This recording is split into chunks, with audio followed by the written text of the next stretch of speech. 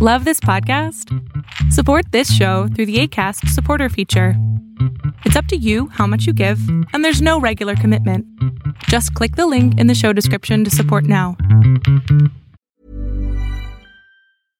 How would you like to look 5 years younger? In a clinical study, people that had volume added with Juvederm Voluma XC in the cheeks perceived themselves as looking 5 years younger at 6 months after treatment. Look younger, feel like you. Add volume for lift and contour in the cheeks with Juvederm Voluma XC. Reverse signs of aging by adding volume to smooth laugh lines with Juvederm Volure XC. For important safety information and to find a licensed specialist, visit Juvederm.com. That's JUVEDERM.com. Not for people with severe allergic reactions, allergies to lidocaine, or the proteins used in Juvederm. Common side effects include injection site redness, swelling, pain, tenderness, firmness, lumps, bumps, bruising, discoloration, or itching. There's a risk of unintentional injection into a blood vessel, which can cause vision abnormalities, blindness, stroke, temporary scabs, or scarring. Talk to a licensed specialist to find out if it's right for you.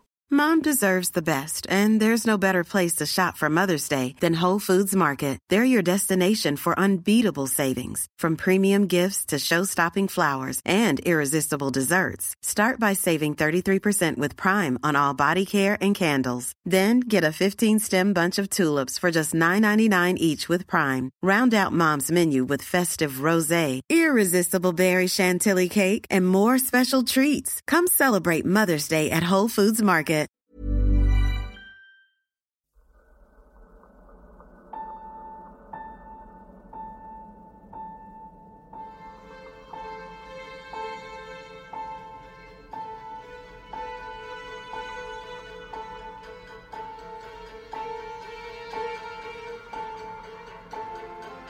From the blackest corners of your mind, they call, pulling you deep into shadow, twisting your senses, keeping you from sleep. It's time to face your darkest fears. This is Tales to Terrify.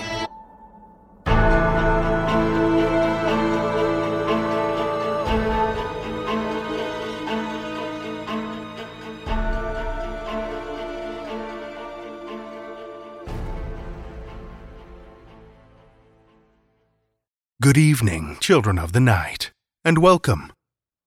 Before we do anything else, I just want to remind you that we're still open for submissions. So if you're a horror writer yourself, or maybe you've got friends, family, neighbors, acquaintances, or co-workers that like to write dark and disturbing fiction, well, we want to read it. I asked our editors if there's anything specific they've been craving in the submissions, and so far the top runners are nautical horror, haunted houses, and cats. Bonus points if you somehow weave all three together. I don't know, haunted houseboat filled with mercats? Who knows, could be the next thing. TalesToTerrify.com/submissions will give you all of the details on what we've been looking for and how you can submit, and link you right to our submissions platform. If you've ever been tempted to share the terrifying darkness that lurks in the furthest corners of your soul, well, there's no better time to unleash it on the world.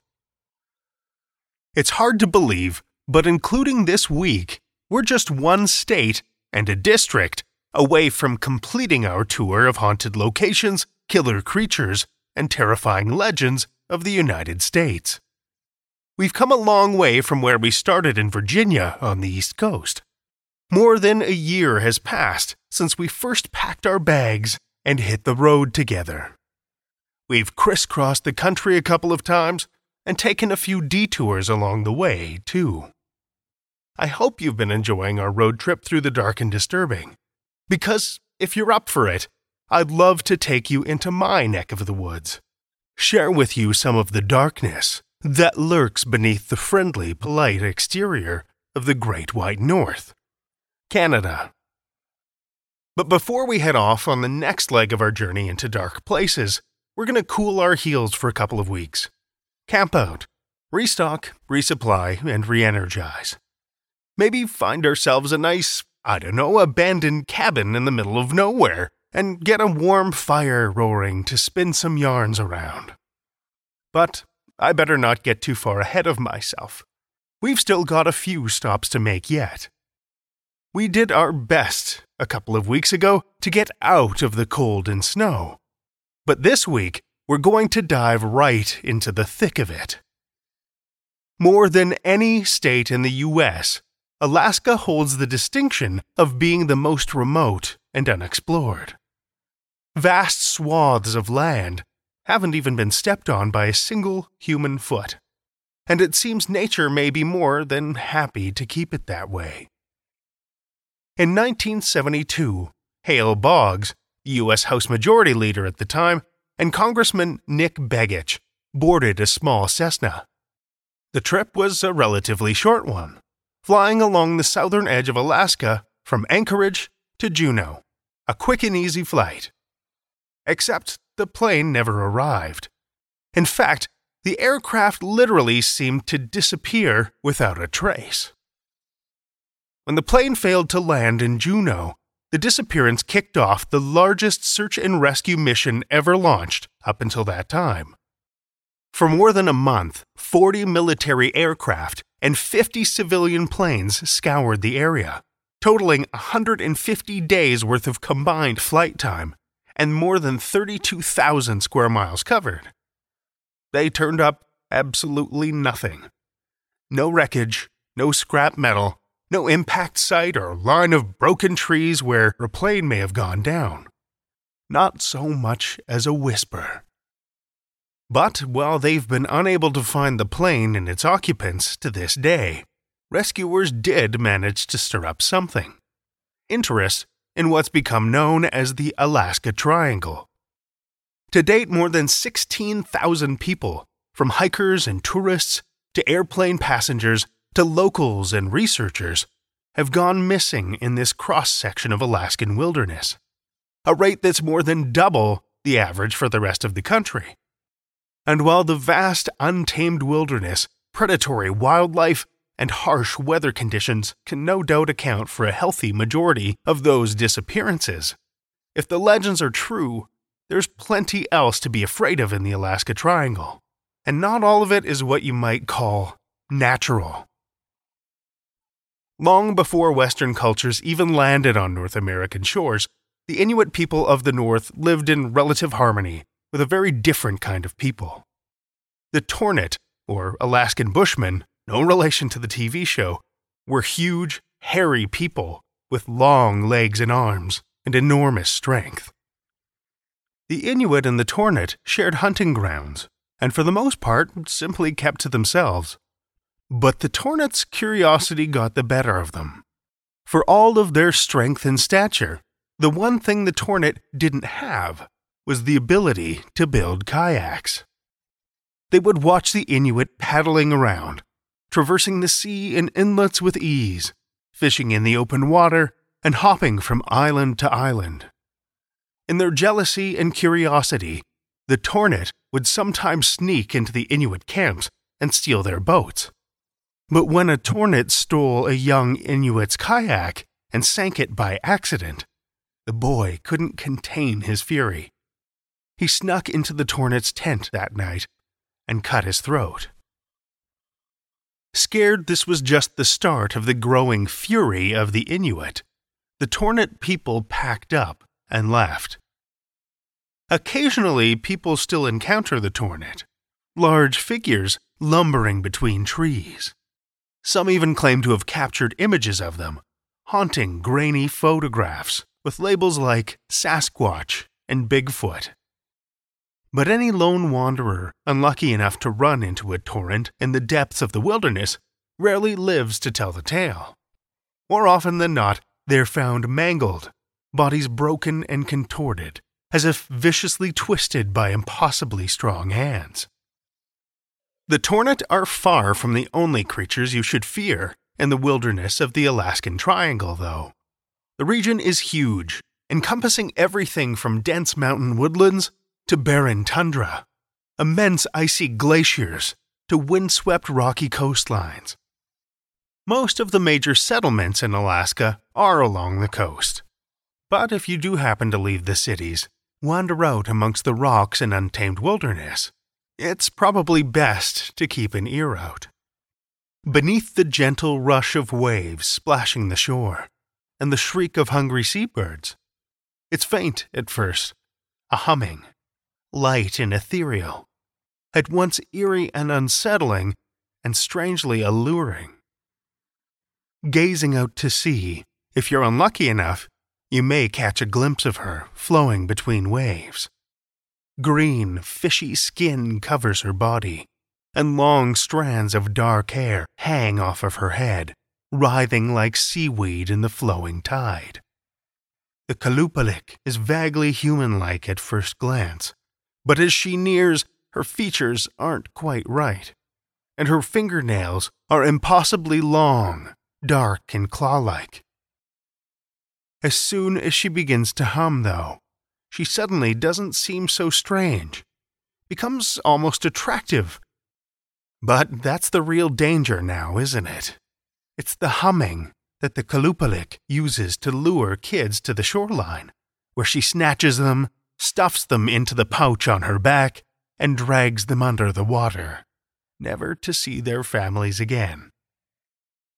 While the Kalupalik prefers them young, even adults aren't always safe at the shoreline. If there's anything more terrifying than a child-snatching sea hag, I'd say it'd have to be the 15-foot-long sea serpent known as the Tizaruk. They're not so subtle as luring children into the water. No, the Tizaruk, their style is less deception and more good old-fashioned snatch and grab. Despite having a 7-foot-long head lined with scythe-like teeth, they're known for being incredibly quick and incredibly quiet.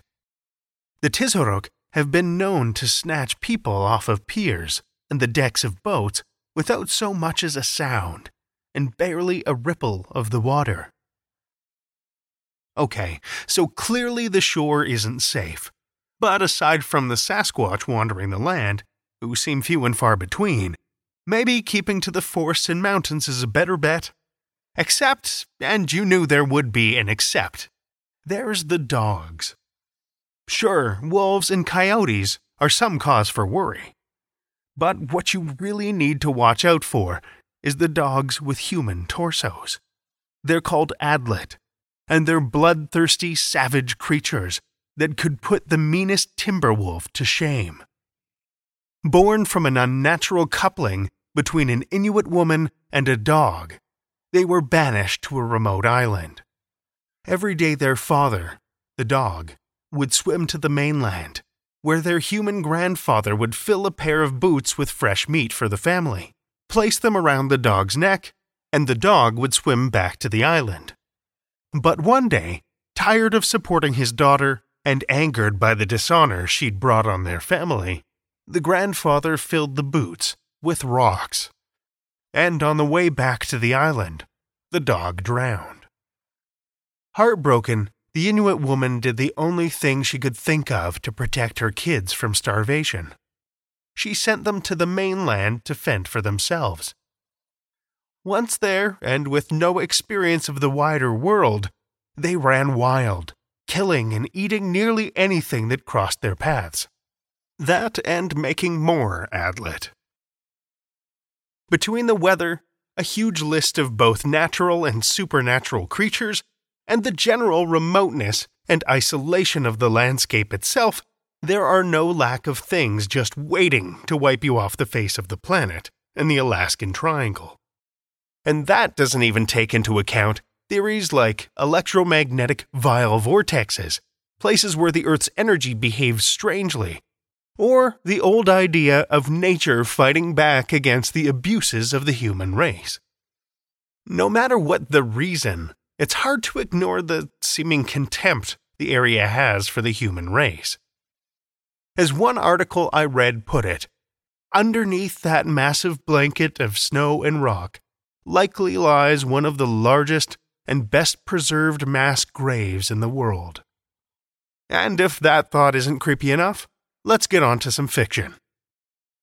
Our first story for the evening comes from Daniel Lasainte, who, quite simply, is a writer from Cincinnati, Ohio. Children of the night, join me for Daniel Lasainte's Le Tourbillon, a Tales to Terrify original.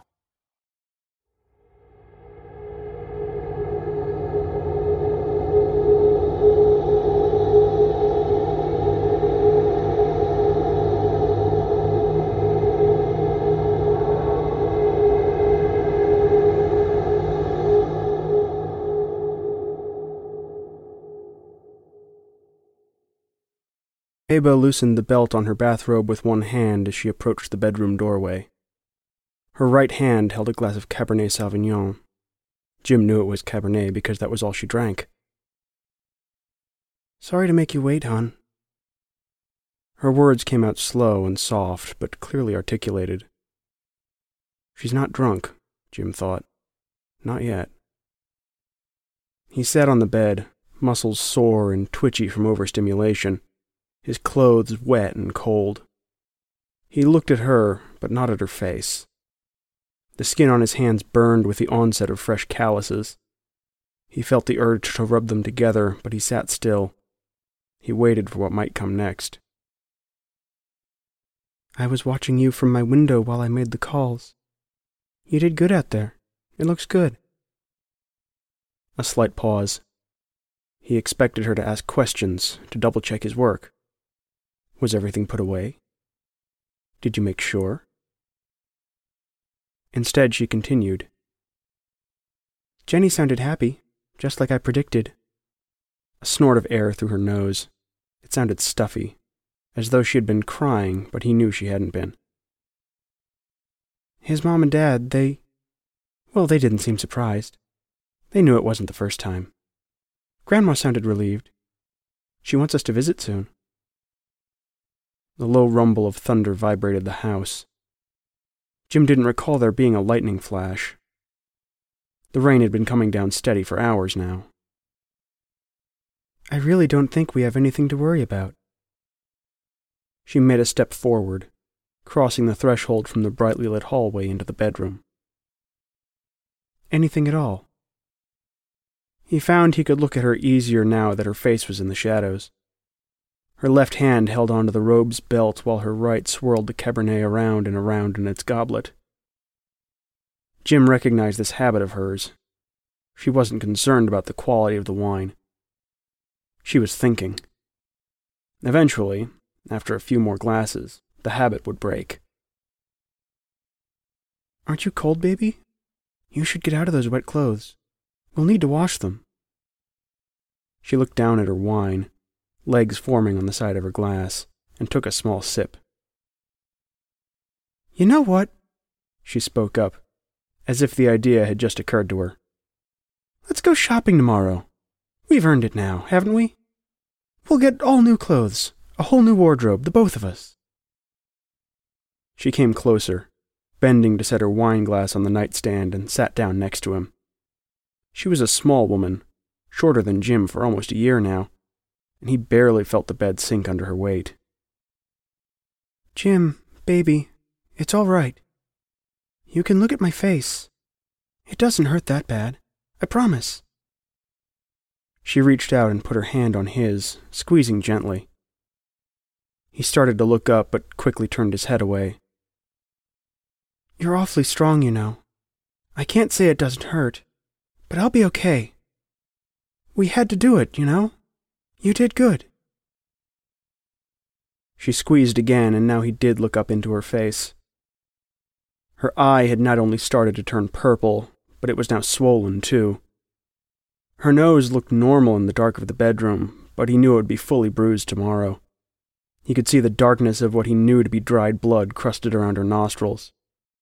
But her mouth was the worst. Looking at those lips caused him a tinge of nausea that made his heart rate speed up. Puffy and bruised with a cut on the corner of her mouth where her teeth had cut into them. He wanted to look away again, but she wouldn't let him. She had reached out and took hold of his chin, turning his face toward hers. Jim, I want you to listen to me, baby. You're the man of the house now. I need you. I need you strong. Can you do that for me? Lightning flashed outside, and this time he did see it. The spark of electricity flashed in her eyes as he nodded, her smooth hand sliding on his face. He said that he would. Outside, the rain came down in heavy sheets, softening the mound of dirt in the backyard and driving it back into the earth, where it belonged. Jim had dug deep. The mound was large, but it wouldn't take long. She said they could buy grass seed tomorrow, and maybe a little tree to plant there. They talked for a while about the past. She went to refill her wine and brought the bottle up for them to share. They talked about the future. She sat on the bed, swirling her wine around and around in hypnotic circles. Everything was going to be better now. They were safe. They were free.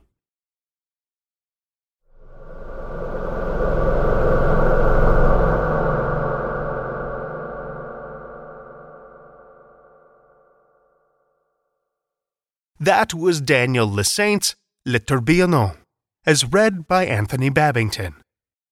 Anthony Babington is an aspiring voice actor who looks just slightly off from how he sounds. From his secret volcano lair in Minnesota, he narrates podcasts and leases his soul to corporate America. He has previously recorded for Far-Fetched Fables, Starship Sofa, and the Cursed Inn podcast. He can be found on Twitter as @Aleph_Baker. Thank you, Anthony.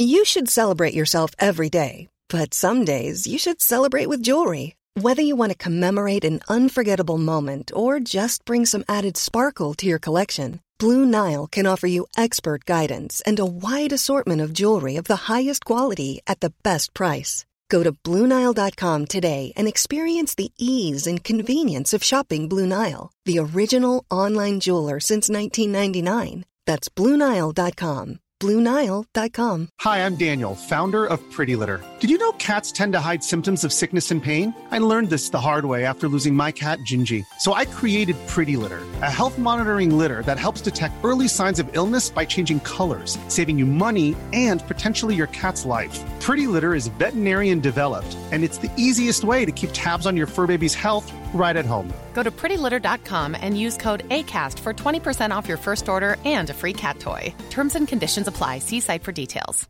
One size fits all seems like a good idea for clothes until you try them on. Same goes for healthcare. That's why United Healthcare offers flexible, budget-friendly coverage for medical, vision, dental, and more. Learn more at uh1.com.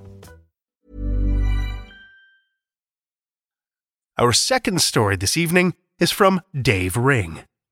Dave Ring is a 2013 Lambda Literary Fellow and co-chair of the Outright LGBT Book Festival in Washington, D.C., who has recently placed stories with the board gaming anthology Tabletop Tales and Mythic Magazine. He is also the editor of Broken Metropolis, Queer Tales of a City That Never Was, an anthology forthcoming from Mason Jar Press. Listen with me, children of the night, to Dave Ring's The Salt Witch, first published in The Audient Void No. 7, January 2019.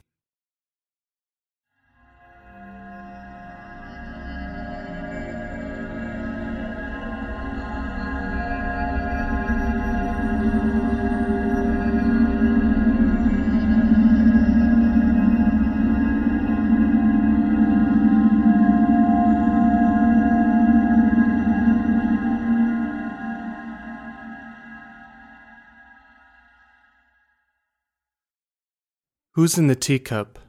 Who's in the blood? Who's in the river, singing back the flood? Who's in the hollow? Who's in the sea? Who's in the ocean, laughing at me? The Salt Witch. When you live in this town, and you work on the shore, you get into the same routine as everybody else.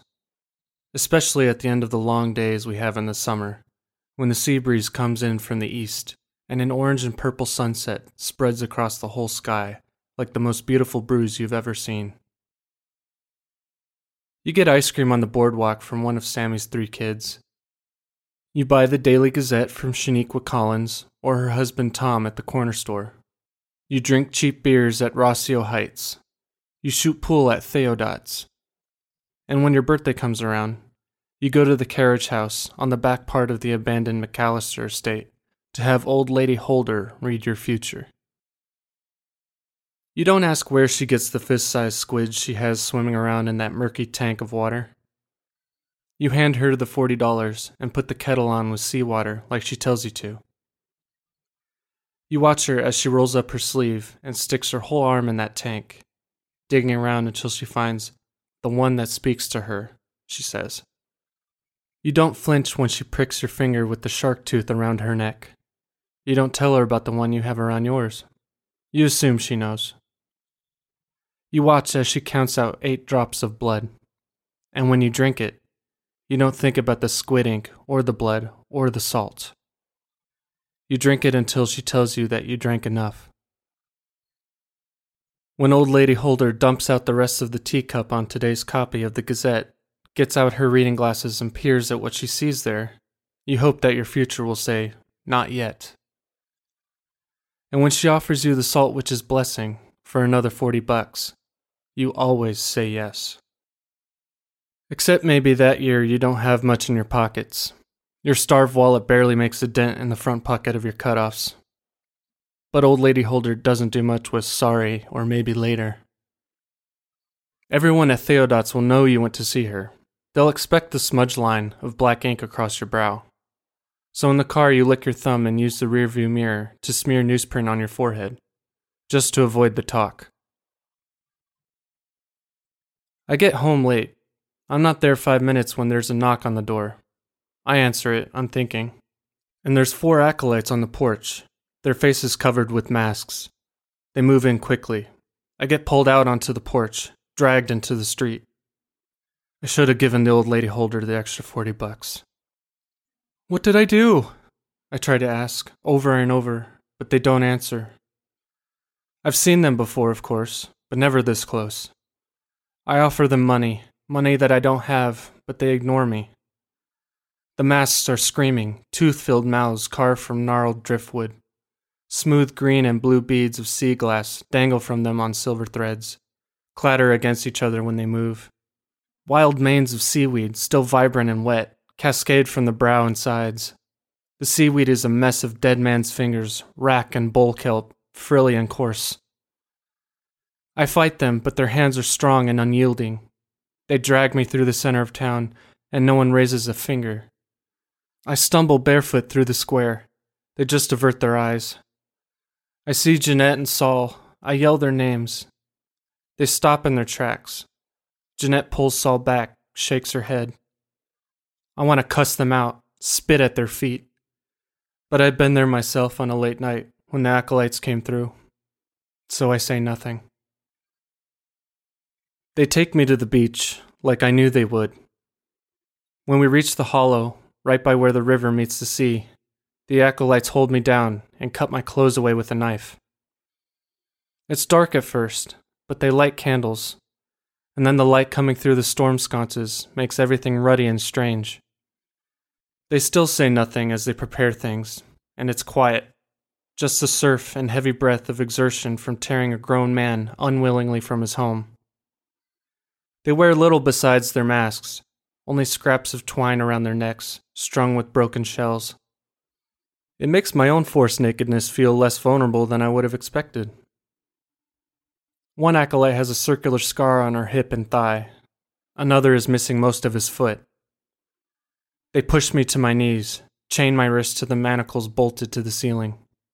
They hold my head still between their hands so they can decorate my hair with dahlias, weave them into a garland around my shuddering, bare waist. One of the acolytes has a look to him. He carries a bag woven from dune grass, now empty of flowers. If he hadn't been an acolyte, and I hadn't been a sacrifice, I'd cherish the sight of his body. Sand clings to his wide chins and the flat muscles of his chest. When he slings the bag over his shoulder and looks back at me, the candlelight catches him just so, and the hair on his arm glints like burnished gold. He looks like someone I knew once, would have sworn was lost forever. I think I am meeting his eyes through the mask, and I feel something like hope. But he turns and leaves me there, like the others. I've been here before, and long as I've been alive, the tithe has got made in the hollow, when the tide was low and the moon was almost dark. They said that before the Salt Witch came, the river ran high and people died. The tithe kept her happy, see? Kids were always daring each other to go to the hollow. But as much as you might be giggling when you go in there, it was hard to laugh after you saw the rock. And the chains broken and old. The dares only happen during the daytime. It's much easier to be brave when, after you've had enough, you can run right back out of the darkness to feel the warmth of the sun on your face. There was a boy I used to play with, the summer I turned 17, named Raoul. We thought we were men. We'd shed our youthful fat, grown a hair on our chests. Well, he had a wiry copper red against the brown skin of his belly. Both of us were even darker than usual from long days spent in the sun. Raoul had planned to leave the village in the fall, take up a trade in the city. I always told him that I'd go with him, but in my heart I never really imagined leaving. We thought no one knew what we got up to on the dunes, after the sun slipped under the skin of the sea. We didn't even know what to call it, or if we did, we didn't say the words, not out loud anyway. But we were happy. When they took Raoul for the tithe, I was waiting for him by the beach. It wasn't like him to be late, so I waited for hours. I killed time making up my own names for the constellations, since I didn't know the real ones. Eventually I got cold and went home. My mom had asked me where I'd been, licked her fingers and fussed with my hair. Normally she didn't bother, so it struck me as strange. By the time I got the story out of her, it was already too late. It didn't feel real at first. I imagined a woman in a white suit arriving at his family's door saying, "The Salt Witch takes her due." See, Raoul wasn't the first I lost to the tithe. When I was a boy, my Aunt Jocelyn was chosen. I liked her. Her and her husband always treated me and my sister like we were grown. Listened to what we had to say. She didn't come back. Everyone knew that you had to give the Salt Witch your troublemakers, or else she might come for you. Maybe she'd have some use for them, and they'd come back to you. Mostly they did, and the ones that didn't, well, if you were too bad for the Salt Witch to find good in you, you must have been pretty bad. They took Jocelyn from my grandpa's house next door, kicking and screaming.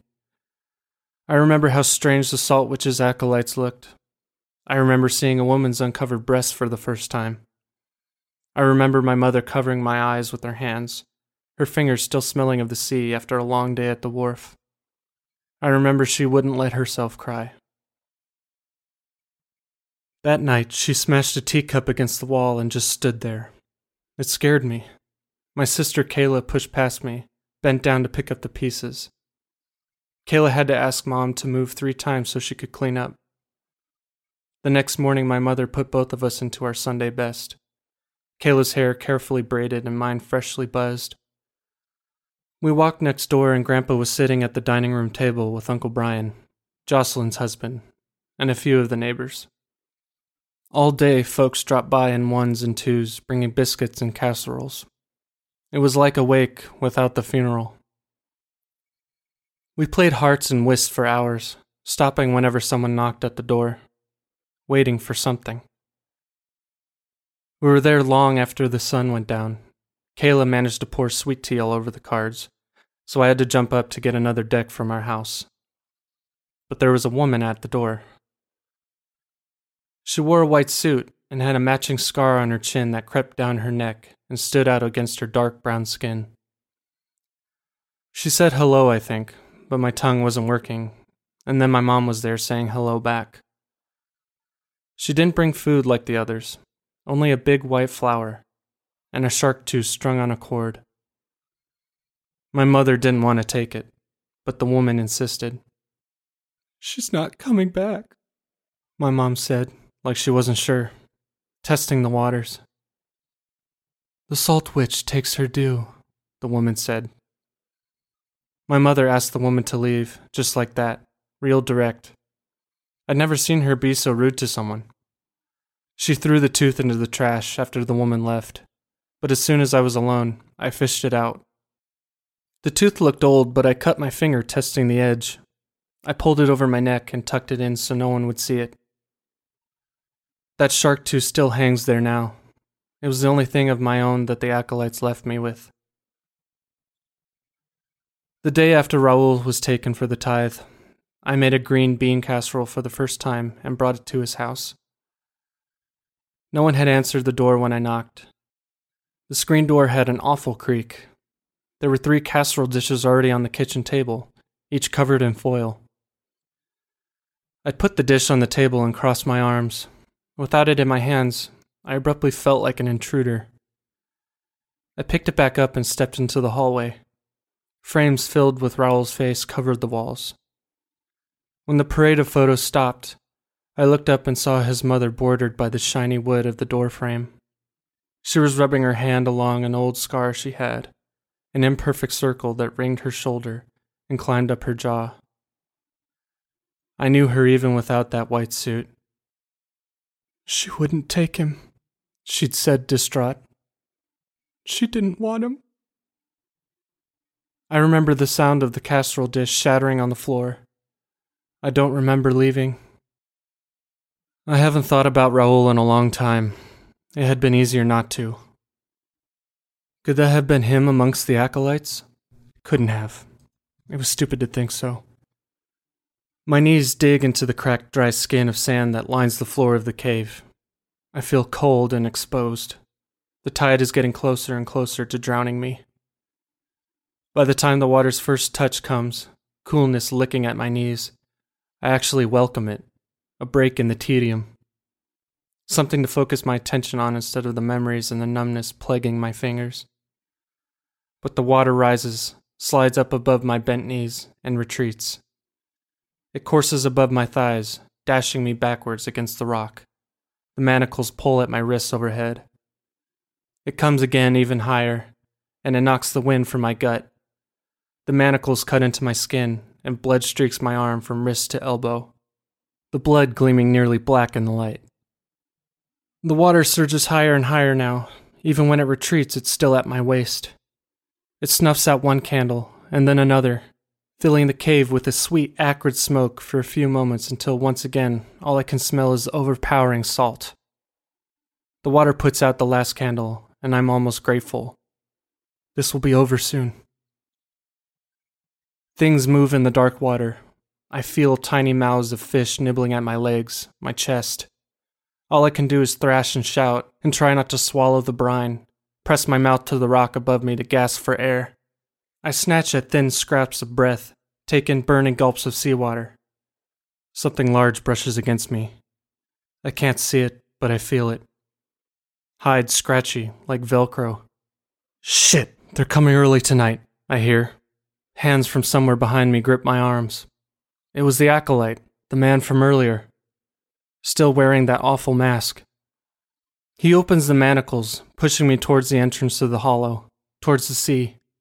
My arms burn after being held up for so long. Stop fighting it, the man says around mouthfuls of water. Let the salt witch take you. His hands caress my chest, and I lean back against him, even as I'm close to drowning. I can feel his arousal against me, insistent despite the cold water, and I'm caught for a moment between this watery death and a memory of dune grass and sweat. Who are you? I ask, voice breaking. He is quiet behind me, but I need to know. I turn and pull away his mask. It isn't Raoul. It's Tom fucking Collins from the corner store. A moan escapes my lips before I can stifle it. The things in the water knock into me, sweep my feet out from under me. I pull in one last breath, filled with the taste of the salt-drenched ceiling above me. Before I'm under, torn away from Tom and his cheating dick. I feel the air burn in my chest as we fight through the surf. I hold on to something. Without that burn, there's nothing but darkness and pain and water and the memory of air. It drags me deeper. Teeth tearing bloody rents in my side. Shapes buffet me, skin like scraping sandpaper. Something pulls me close, huge and slick and writhing, and a blood-warm current washes over me, sticky and thick. I inhale again, unthinking, and I take in water. And ink, I realize. The warmth was ink. I feel my lungs collapse. The world dilates around me. My eyes burn with silt until a second eyelid, clear and filmy, bursts itself and descends to shield my irises. My lungs are empty, but my body still breathes. A monstrous shape, opal-shelled and roiling with tentacles, shelters me from the flitting shadows of sharks, more than I could count, circling and hungry. The salt witch holds me beneath her mantle in one sucker-covered arm and thrashes at the sharks with her massive tentacles. The blood seeping from my wounds spreads around me in a black nimbus. I see the sharks dart closer, made brazen by the taste of it. She loosens her grip on me to fend them off. I pull that shark tooth from my neck, clutch it between my fingers the way I hold my car keys in dark parking lots. I don't know if I'll ever have this chance again. Who would they bring a white flower to? Above my head, just where the salt witch's mantle looms over me, is her huge, unblinking, iridescent purple eye. She pays little notice to me now, intent on the sharks harrying her, the salt witch and her rivals. The smallness of it all crushes something in me. I press my hand to the wound at my side, vision blurring. Someone with ideals worth dying for will break this tithe. Someone who doesn't care about the flood. Someone who doesn't care if Tom Collins gets his cheating ass put on blast. But me? No. I wait for it all to end and let the tooth fall to the muddy ocean floor, imagining myself in a colorless suit, knocking on a door.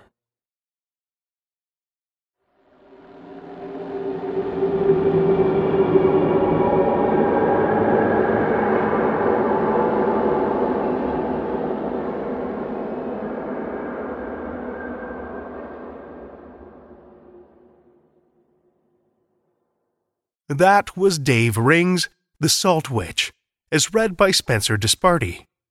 Spencer Disparty is a poet and musician who lives in Phoenix, Arizona, with his wife and whirlwind of a son.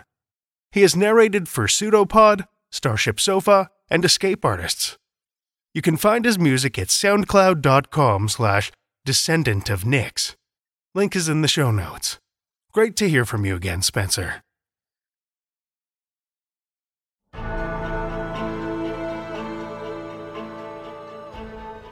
Well, children of the night, the hour is late, and we've run out of tales to tell.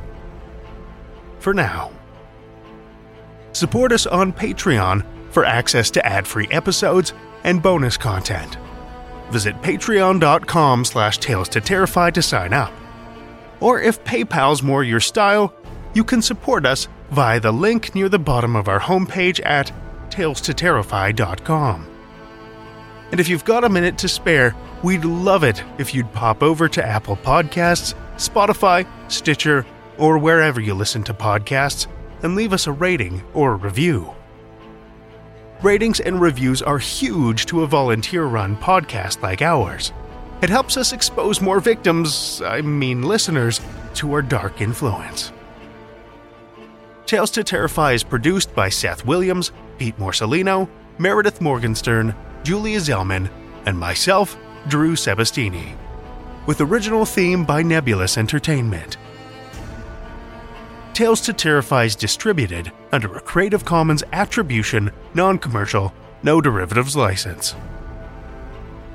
Join us again next week as we peer into the void with more Tales to Terrify.